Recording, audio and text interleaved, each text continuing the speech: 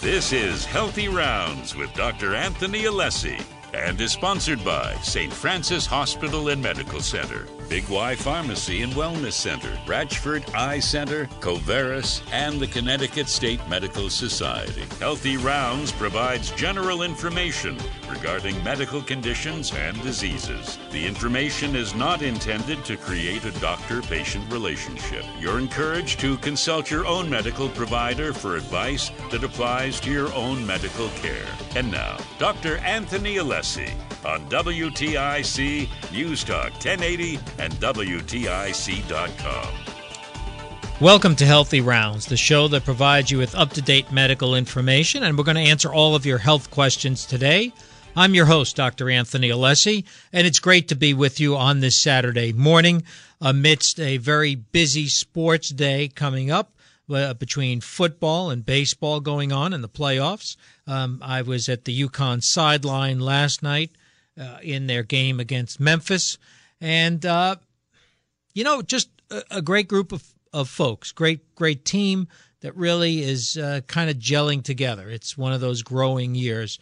But it's always great to get out and see the crowd supporting the home team and the University of Connecticut.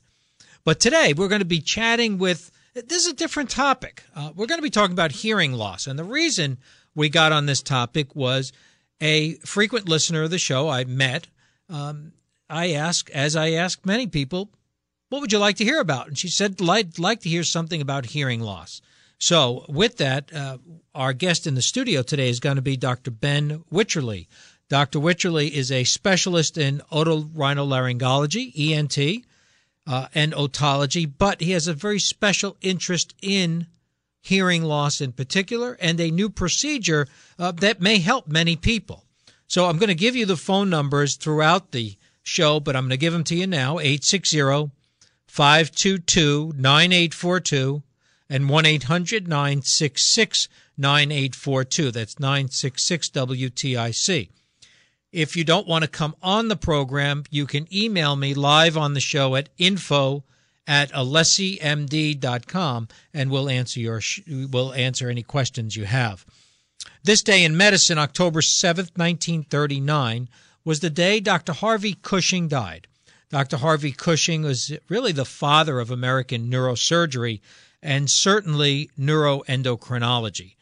Dr. Cushing in neuroendocrinology really worked on the areas of the brain that control the endocrine system. And when we think of that, we think of the pituitary gland, what's also known as the master gland.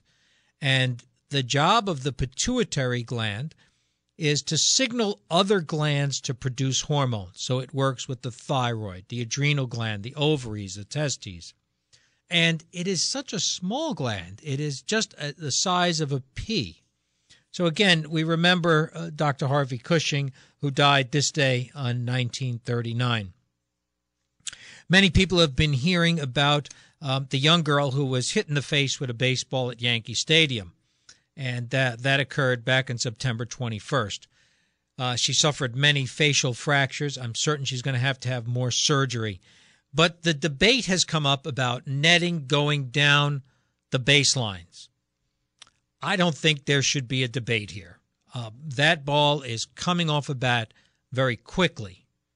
And here's a piece of information, a little bit of so-called, no pun intended, inside baseball. Whenever I've met professional players, baseball players, when their families come to the stadium, they always insist that their seats are behind the netting. Very interesting. So there's something they know that probably the rest of us don't know. And it's become evident to us that you need to have netting beyond the dugout. Now, people have debated this. These are expensive seats. And they, get this, they diminish from the fan experience. Okay. Safety comes first, folks. And I don't sit anywhere but behind the netting when I'm at any baseball game.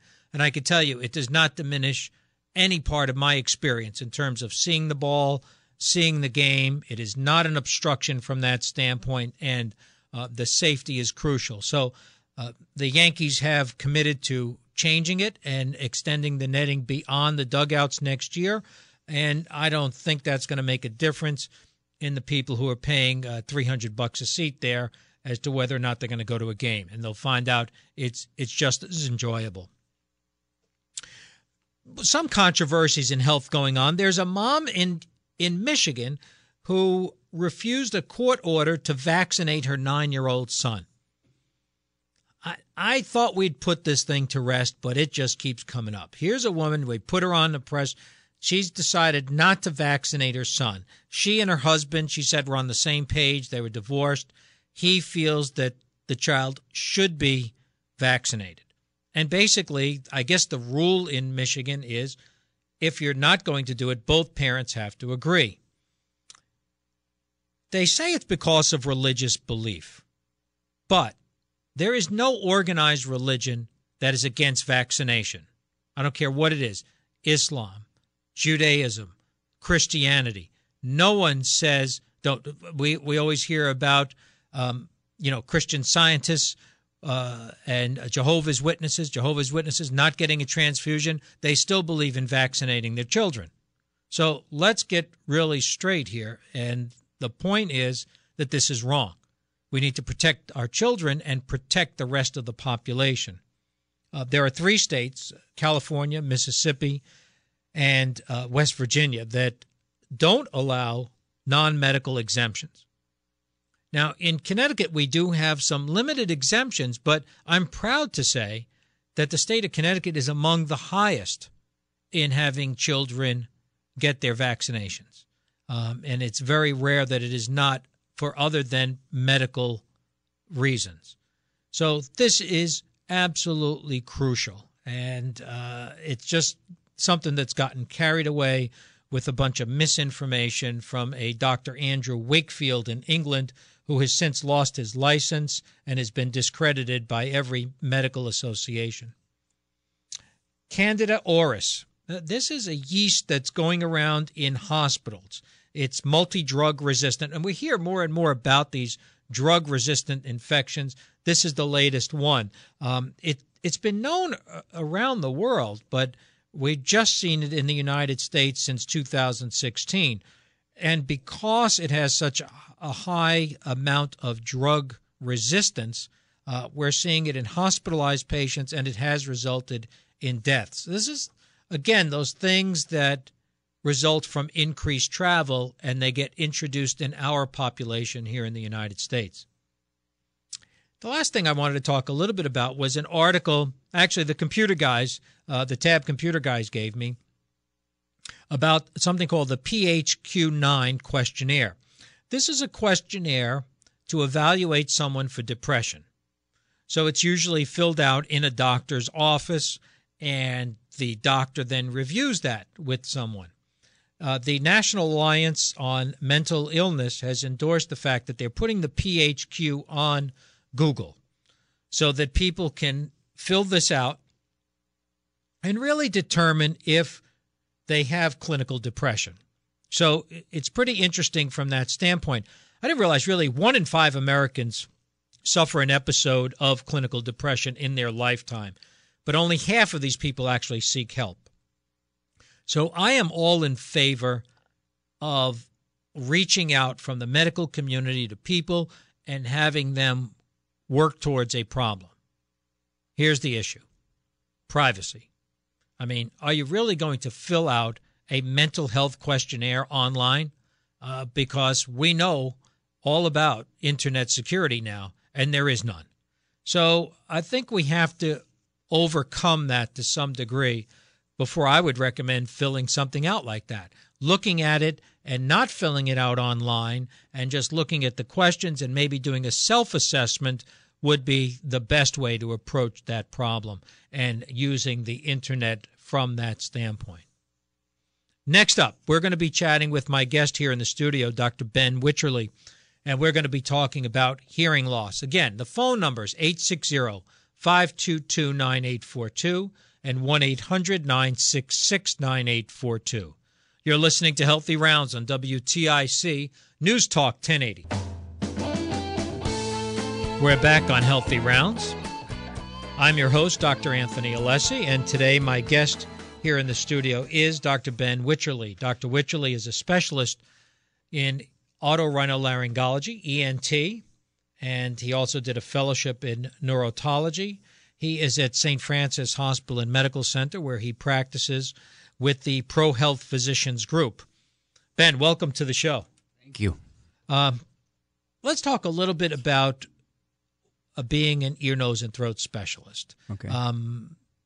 Medical school, what type of training have you had?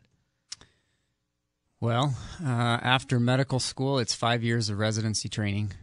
It's a surgical subspecialty, so it's a little bit longer in terms of duration. So 5 years, a year of internship where you spend time in general surgery and other specialties, and then 4 years where you really focus on ear, nose, and throat surgery and problems.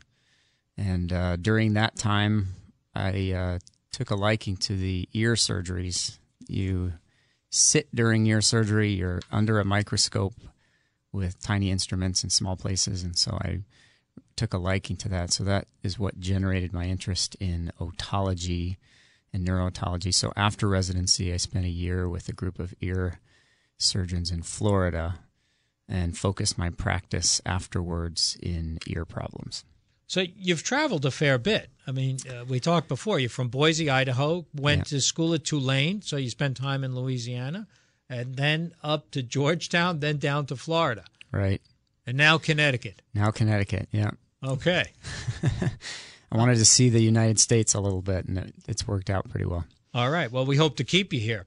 So let's talk a little bit about the ear itself and the structure and what we're talking about when you say the ear. In other words, what makes it all up? What are the things our listeners need to know about the anatomy of the ear? Okay, great question. So you can divide it into 3 parts. So the external ear includes the auricle, which is the cup-shaped cartilage structure on the side of the head that funnels sound to the ear canal. So the auricle to the ear canal to the eardrum, that's all the external ear. So the external ear has its own set of problems and functions. Once you go underneath the eardrum, you're in the middle ear, and that's a space that is ideally air-filled, a very small air-filled space that has a tube that connects the middle ear to the back of the nose, and the tube is about 3 centimeters, not very long, but has a very important function. That's the eustachian tube. And also in the middle ear are 3 little tiny ossicles or bones that bridge the eardrum to the inner ear. So that's essentially the middle ear space. Then the inner ear has a hearing organ and a balance organ, and they're very delicate, but they're encased in very thick, dense bone. And then from that, there are nerves that connect the balance organ and the hearing organ to the brain. So when we talk about hearing loss, where are we focusing our attention in someone? Is it more on the middle ear? Most hearing losses are a loss of function of the inner ear. Okay. So the sensory organ, it's a sensory loss, which currently is irreversible. And so an inner ear hearing loss needs a hearing aid, essentially, is the standard treatment to amplify or improve a hearing loss. But in the middle ear, there are treatable causes of hearing loss, as we talked a little bit about. Personally, my mother had a stapedectomy where they replaced the stapes bone in the middle ear, and it restored her hearing in 1960. Mm-hmm. I'm assuming that surgery and those types of surgeries are much more common now. They are. When that surgery was developed, the stapes surgery, which is to fix a little ossicle that's stuck and essentially replace it with a tiny prosthetic. So initially when the surgery came out, prior to, say, the 1960s, the teaching was do not touch that bone, leave it alone, you're going to cause more harm than good. And so when this surgery was developed, there were thousands of patients lining up for the surgery. So there was this, there were surgeons that did 10 surgeries a day. Really? On the middle ear. Yeah, but that backlog, over 10 years, 15, 20 years got kind of eaten up, and now it's fairly common. but it's not as proliferative as it was before. So it's something that I see on a weekly basis. Typically, a patient that has that might need a stapes surgery, or the other option for them would be a hearing aid as well. But it's fairly common, but times have changed a little bit, and the surgical techniques are fairly similar, but slightly different and improved over time as we've learned how to kind of perfect the technique. You brought up the subject of hearing loss in general, and why are we recognizing more hearing loss now, or is it less? I mean, we see more and more people wearing hearing aids, even younger people. Are we seeing more hearing loss? Are we damaging our ears more or less? I think that's a question we don't know the answer to. Possibly. It's definitely possible that we're experiencing more hearing loss than we have before. We're experiencing it in a slightly different way. You know, even 30 years ago, there was a lot less awareness of harmful sound or noise volume at work. And so there weren't programs and mandated ear protection at work, which that's changed dramatically over the last 20, 30 years. So you used to see a lot of hearing loss, or you still see it in older patients that have had a lot of noise exposure. We still see that from patients that serve in the military, of course. But now what we see more of is a recreational noise-induced hearing loss. So loud music, concerts, personal listening devices, things like that. So there is this possibility that we'll see a boom in hearing loss as the younger generation ages. So are these earbuds everybody's walking around with not safe to use? Are there safer ones than others, or is it all proportionate on what the volume is? It's all proportionate on the volume. So I think there are safer ones in terms of if you keep the volume usually less than 50% of the capacity or the possible volume, you're generally in a safe level. So there are two elements to staying in a safe situation for loud noise. One is the volume, and two is duration. So the louder it is, the shorter the duration where you're safe. So if you're wearing headphones, the better the headphones fit and the less you have to turn the volume up to try to overpower the external environment, usually the safer the volume is. So in one sense, noise cancellation headphones that cancel out the competing noise around you usually listen at a lower volume because you're not trying to turn it up and kind of overpower the sound that you don't want to hear externally. So those could be a benefit if someone's used to using headphones. If you're using them properly, they could be, yep. How about in children? Are children's ears more susceptible to damage to loud noises? No, they're not necessarily more susceptible. Now I see children, in other words, if they're in a loud environment, parents put headphones on them, or if you're at a fireworks display, they're very cautious with young children. So I was wondering if they are more susceptible to injury. No, they're not more susceptible, but I think that's a result of just increased awareness of the dangers of loud noises and how it can affect your hearing loss. I think the biggest factor in susceptibility to loud noise is not just the noise itself, but also your genetics. So we don't understand totally. We're learning more and more about the genetics of hearing loss. But if you look at 100 patients that work in a loud noise environment for 30 years and they didn't wear ear protection most of that time, you'll see a great variability in how much hearing loss those patients have. And so some people are more resistant to loud noise exposure than others in terms of their hearing loss. So we don't understand why that is, but we know that exists. So you're not going to know how susceptible you are to loud noise, so you're taking a chance, right? So absolutely. Very interesting, especially on the whole individuality of patients. We're going to take a quick break, and then we're going to be back with Dr. Ben Wycherley. Phone numbers here, 860-522-9842 and 1-800-966-9842. In our next segment, we're going to talk about a new procedure that may help people with their hearing that Dr. Wycherley is performing at St. Francis Hospital and Medical Center. We're also going to be talking about hearing aids Have they become better? What's the newest in those things? And in general, talking about hearing loss, and as always, taking your questions. You're listening to Healthy Rounds on WTIC News Talk 1080. We're back on Healthy Rounds.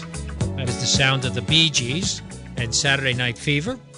And they will be, not the Bee Gees, but there is a disco presentation at the Mohegan Sun, and that's going to be tomorrow, October 8th.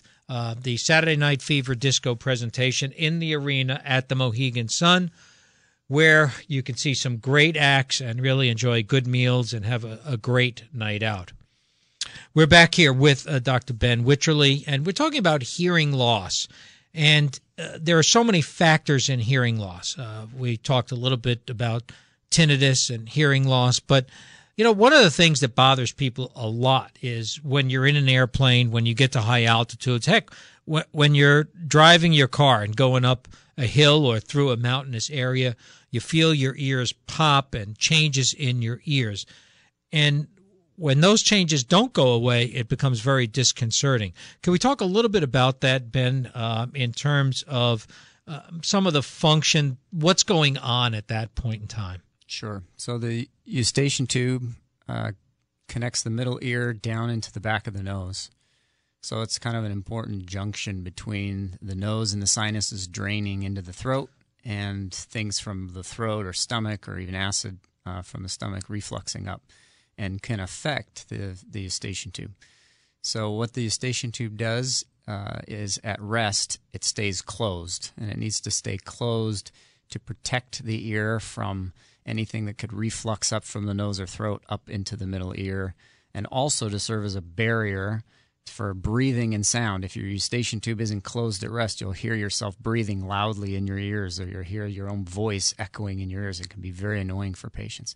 So normal eustachian tube is closed. I have to say, I've never thought of that, but it absolutely is true. Physiologically, that's what would happen. Yes. Wow. So then when you swallow or yawn, the eustachian tube needs to open very briefly. It's less than a second. It will just dilate open and close immediately.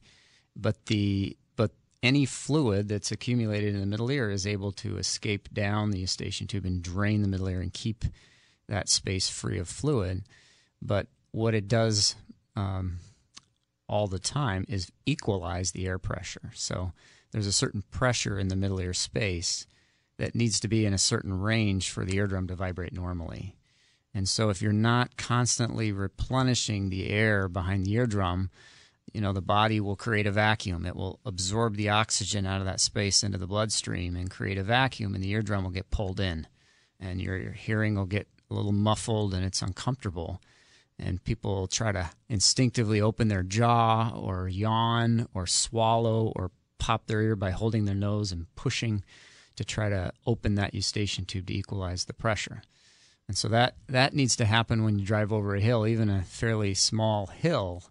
The atmospheric pressure changes enough, you'll feel it in your ear. So the eustachian tube needs to dilate open to equalize that pressure, or it's uncomfortable. So what happens if the eustachian tube doesn't open?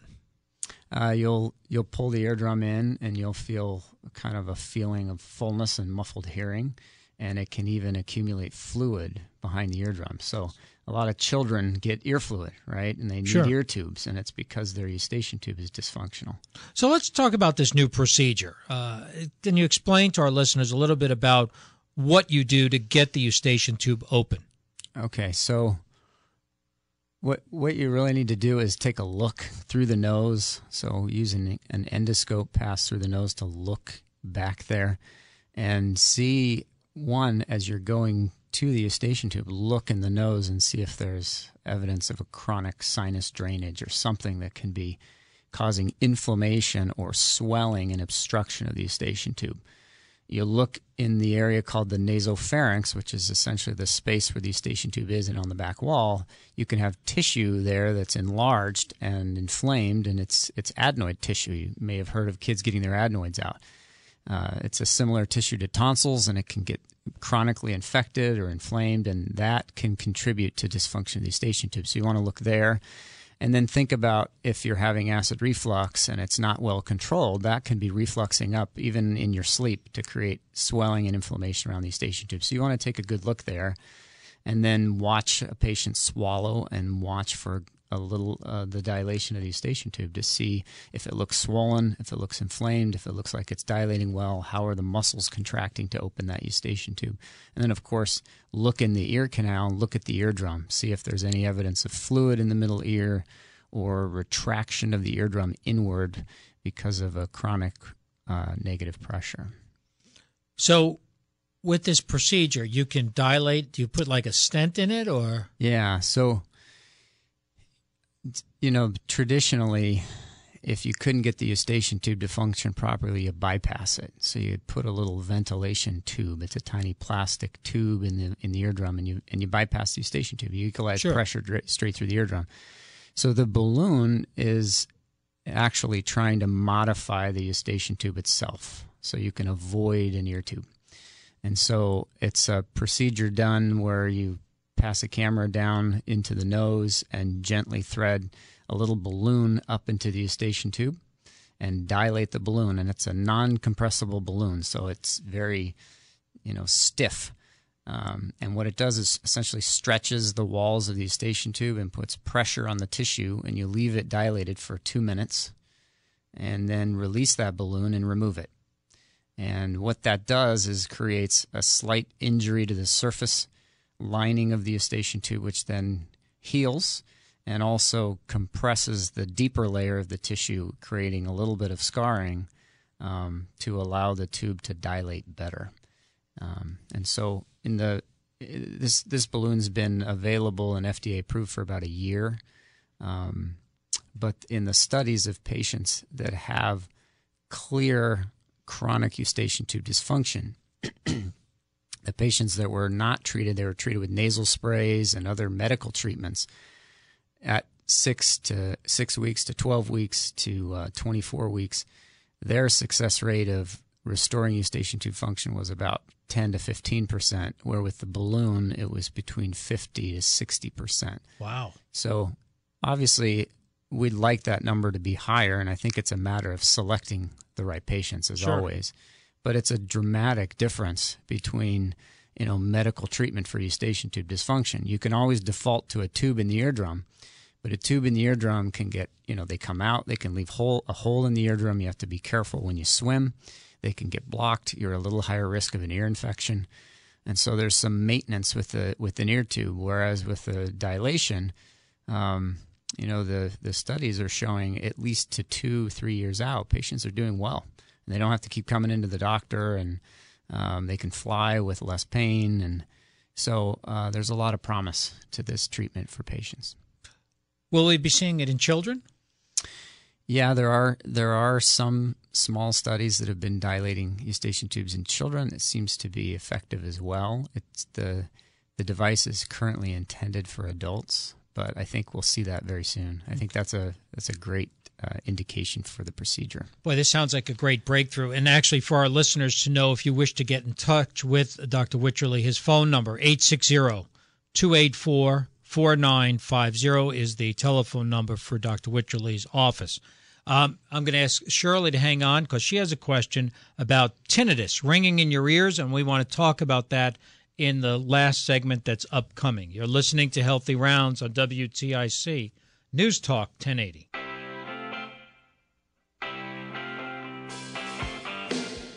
We're back on Healthy Rounds. I'm your host, Dr. Anthony Alessi, and this is our final segment of the program. And Shirley has been very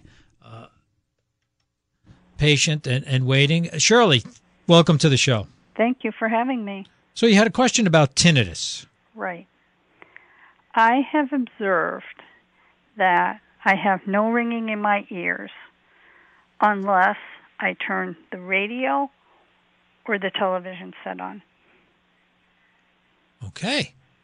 So that's pretty interesting there, Ben, from the standpoint that usually the radio or television mask the tinnitus, doesn't it? That's right, yeah. Typically, sound will make it much less noticeable or not noticeable at all, and you'll hear tinnitus more when it's quiet. So that is unusual. But I don't have it when it's quiet. When I get up in the morning, I don't have it. I turn on the radio and I get it. Yeah, so if the television or the radio is loud, sometimes overstimulation of the auditory system can induce some tinnitus. So I don't know how loud you have it on, but that's a situation where you may hear tinnitus after words or during if you're getting a little overstimulated with the volume of the TV or the radio. But that is unusual what you're describing. Yeah. But I always have unusual things. Okay, well, listen, thanks for sharing that. No, but it's definitely, like I was doing dishes just before I turned the radio on. I didn't have any ringing in my ears. I turned the radio on, and the ringing came. Well, I got to tell you, that's a medical marvel from our end. But believe me, when it comes to hearing, anything can happen from that standpoint. Shirley, thank you for the question. Well, thank you for Thanks. the info. All right. Have a good weekend. Bye-bye. Bye-bye. So let's talk a little bit more about tinnitus, because that's kind of an odd situation in the sense, why do people get ringing in their ears? Well, most of the folks that have tinnitus, and it's not a small number of people, have hearing loss. So it's about 90% of tinnitus patients also have hearing loss. So we don't know exactly why those patients have tinnitus, because a lot of people have hearing loss that don't have tinnitus, right? So the thought and the current understanding of tinnitus is that you've lost some of the function of the inner ear. You don't have the same level of sensitivity to sound, and your brain is not well adapted to that. It's not changing with the ears. As the ears change, the brain is expecting something that it's not getting, essentially. And so it's almost as if the brain, the auditory center of the brain, is overactive and trying to essentially compensate for a loss. That's the understanding, and it comes from a couple things. One is if in a patient that has an ear problem with tinnitus, and they say they have a tumor along their hearing nerve, and they have tinnitus, and they have to have surgery to remove the tumor, and it essentially disconnects the ear from the brain because the nerve was cut as part of the surgery. The majority of those patients will continue to have tinnitus despite having no hearing in that ear or no connection between the ear and the brain. So it's at least 60% of those patients will continue to have tinnitus. So we know that in more than half of patients, the problem is a central problem. The problem is somewhere within the marvelous brain and what it's doing and how it's responding to dysfunction of the ear, but it persists within the brain. It might have started with an ear problem, but the continuance of the problem may be a slight maladaptation to that problem. Do medications help? For example, if it were overstimulation of the brain, as a neurologist, my thought is to use an anticonvulsant or to try an anticonvulsant or a GABA agonist like Depakote or something like that. Has that ever been tried? Does that work? It's been tried. There have been studies on using benzodiazepines or other medications, and it's never shown to be effective. Okay. And so it's a complicated problem, I think. We're trying to unravel it. There are some therapies in research that seem to be effective for certain patients. One of them is magnetic stimulation of the brain.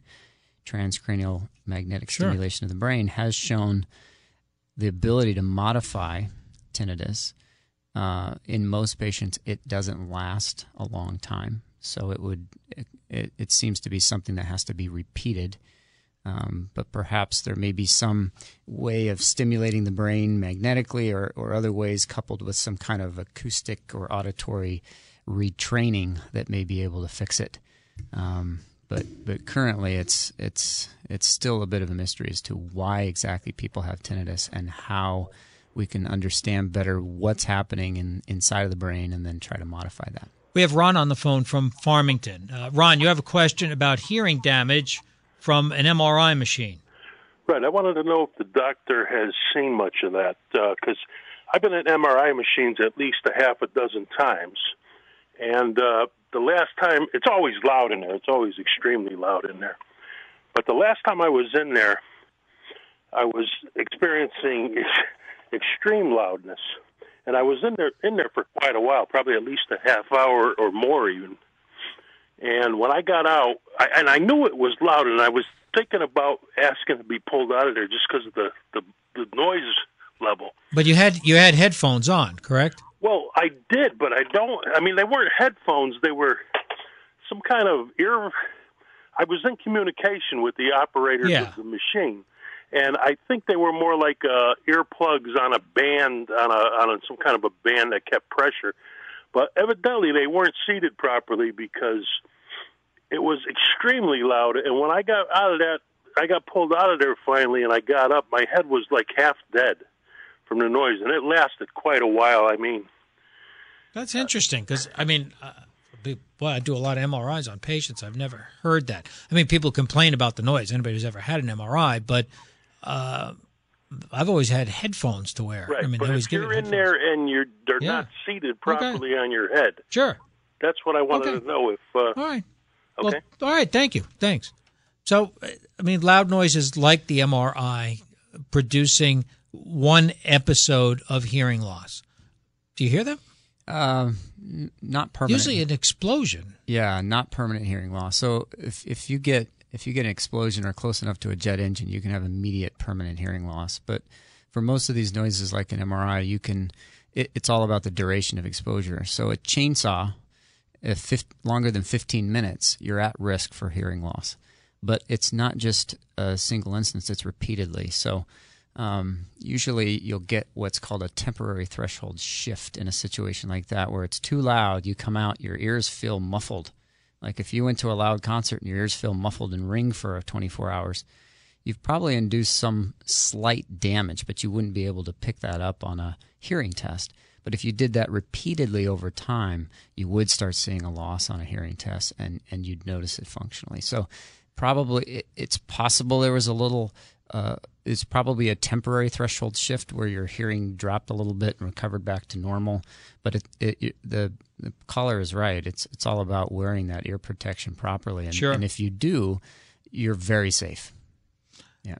Now we're talking about hearing loss. Hearing aids, they have gone to a whole nother level. I mean, my brother-in-law had one that you adjust from a remote control in terms of what setting you're in. If you're in a bar, he was a bartender at the time or whatever. I mean, they've really gone to have they improved that much?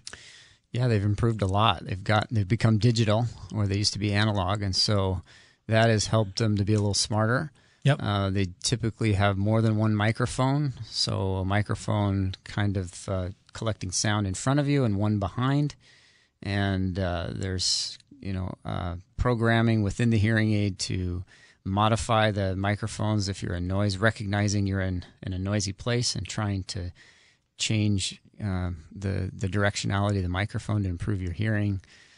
So they've gotten smaller, they've gotten smarter, and they've gotten more. They connect better with our personal devices and our phones. So you can answer calls with a hearing aid. You can use your telephone as a microphone if you wanted to set it on the table closer to the person that you want to hear and stream that directly to your hearing aid. So these are very powerful, valuable tools. One of the biggest complaints with hearing aids is hearing in a restaurant or a noisy place, and that's still a challenge. Hearing aids are not perfect yet, and one of the big challenges for hearing aids is helping people hear a lot better in background noise, and that's what you'll hear people complain about the most with hearing aids. So they can do a lot, and they're much better than they used to be, and but there's still some hurdles.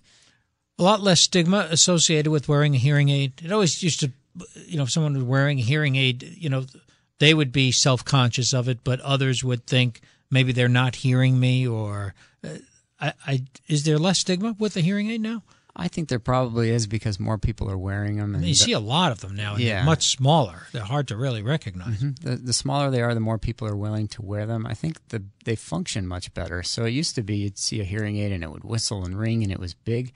And so people weren't interested. And what you heard from people was they hated their hearing aids. You don't hear that as much anymore because people really like their hearing aids. So as more people wear them, there's less stigma. I want to thank Dr. Ben Wycherley for being here today, and it's been great having him. You could reach him at 860-284-4950. Want to thank Kevin Wilkes on the board and Jeff Chandler, who's in charge of sales and marketing for Healthy Rounds. Next up is Garden Talk. You've been listening to Healthy Rounds on WTIC News Talk 1080. This has been Healthy Rounds with Dr. Anthony Alessi, sponsored by St. Francis Care, Big Y Pharmacy and Wellness Center, Ratchford Eye Center, Covaris, and the Connecticut State Medical Society. Be sure to tune in next Saturday morning at 11 for more Healthy Rounds on WTIC, News Talk 1080, and WTIC.com. Till then, stay well.